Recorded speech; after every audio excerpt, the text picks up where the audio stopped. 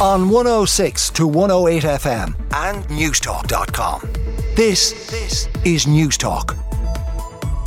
And we'll begin with the Irish Times, which said that Gardaí are examining a warning of the hotel fire in Roscrea. So Gardaí are looking into a warning that the hotel at the centre of a standoff over accommodation for asylum seekers could be burned. So we know yesterday some 17 international protection applicants went into Racket Hall Hotel despite scuffles between Gardaí and protesters. One person was arrested. Fianna Fáil TD Jackie Cahill has said he's reported to Gardaí a warning that had been made to him that the hotel would be burned down.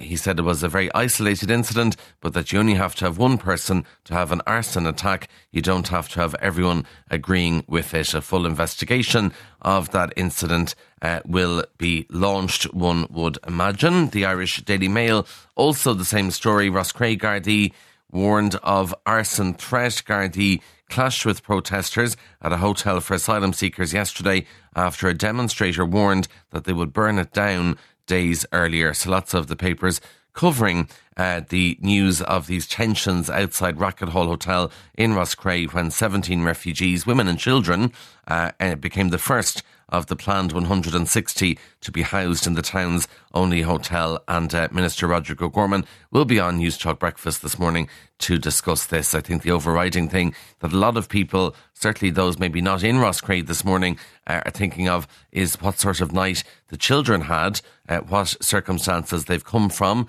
to arrive into Ireland, and then when they do arrive here, what they witnessed, and did they manage to get some rest and a night's sleep. The Irish Independent: households can expect more cuts to gas and electricity bills. This is after the news that Electric Ireland announced another reduction in in its tariffs in the past few months, and we're told that we can expect more energy price cuts this year. We could be in line for another 10 to 15% decrease in electricity and gas prices.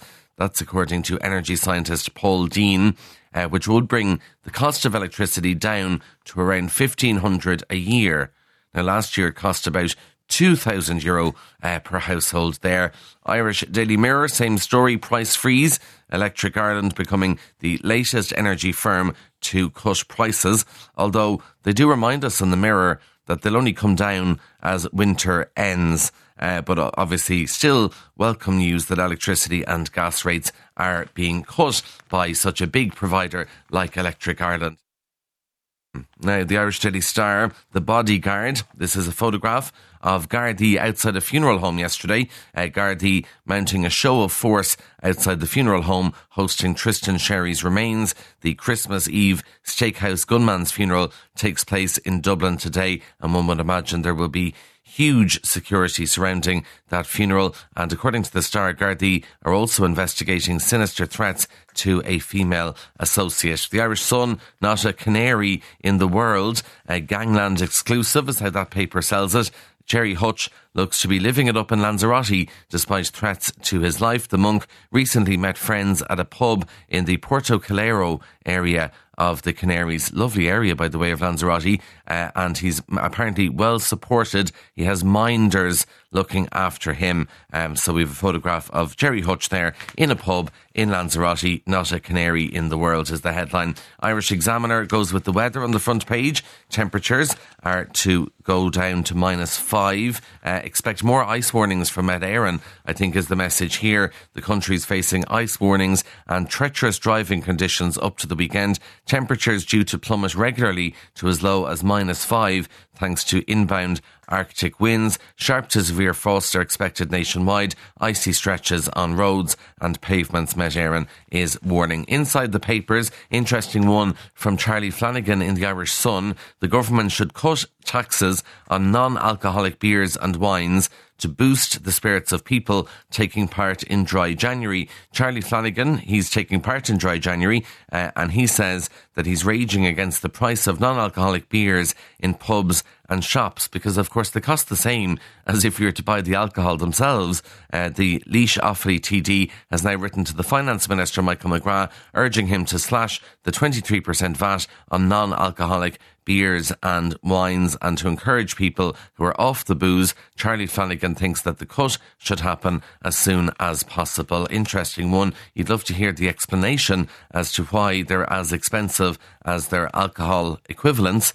And also, I remember on Christmas Eve trying to get alcohol in a shop before 12:30 at about 11 o'clock Christmas Eve morning, but because it was a Sunday you couldn't buy alcohol until 12:30, but also you couldn't buy non-alcoholic beers. So I know the rule is there on Sundays you can't buy drink before 12:30, but you can't even buy drink that doesn't contain alcohol in it. Now, the Chinese Premier is coming to Ireland today, as you may have heard. The Irish Independent says it's a big day for Dublin Airport because it'll mark an historic moment for the country's largest airport. So Li Chang is set to touch down in Dublin for a 2-day visit to Ireland, but he'll arrive on a Boeing 747-8 aircraft, which will be the largest ever aircraft to arrive at Dublin Airport. I can already imagine the plane spotters will be parking up to watch this one. The Boeing 747-8 has a wingspan of 68 metres and is 76 metres long, and this will be the biggest plane they've ever hosted at Dublin Airport. So I'm sure they're very excited about this. They say it'll join the long list of landmark moments in the long history of the airport. This is a first, they say, and another significant milestone for Dublin Airport. If you are interested, the plane is due to land shortly after 7 p.m, but there will be traffic restrictions in place for the arrival of the Chinese Premier.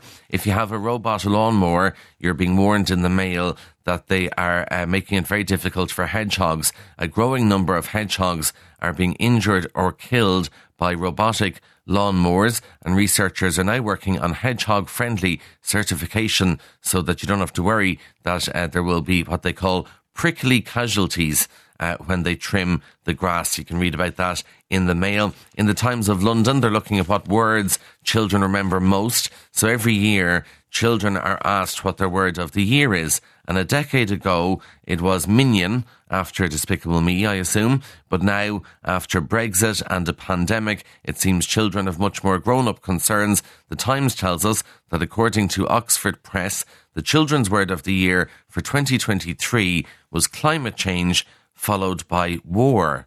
This is what children have at the top of their mind.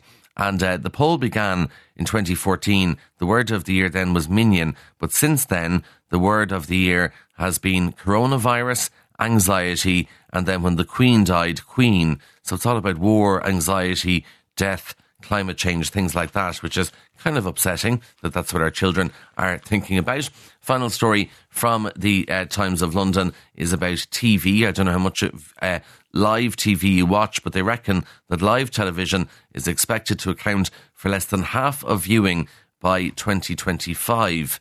Presumably because people get fed up with the ads. The prediction comes as the proportion of programming recorded or watched on demand rose to 44% of viewing last year. And so it's all about catch-up. You wonder, will they have to change the ratings and the audience viewer numbers because people aren't watching shows live anymore. It's all on catch-up. They're recording it. It's on demand, particularly among younger audiences. They've grown up in an environment, we're told, with easy access to digital recording. Don't have to get out the VCR player anymore, so it's very easy to catch up, and people don't want to watch live TV. On 106 to 108 FM and newstalk.com. This is Newstalk.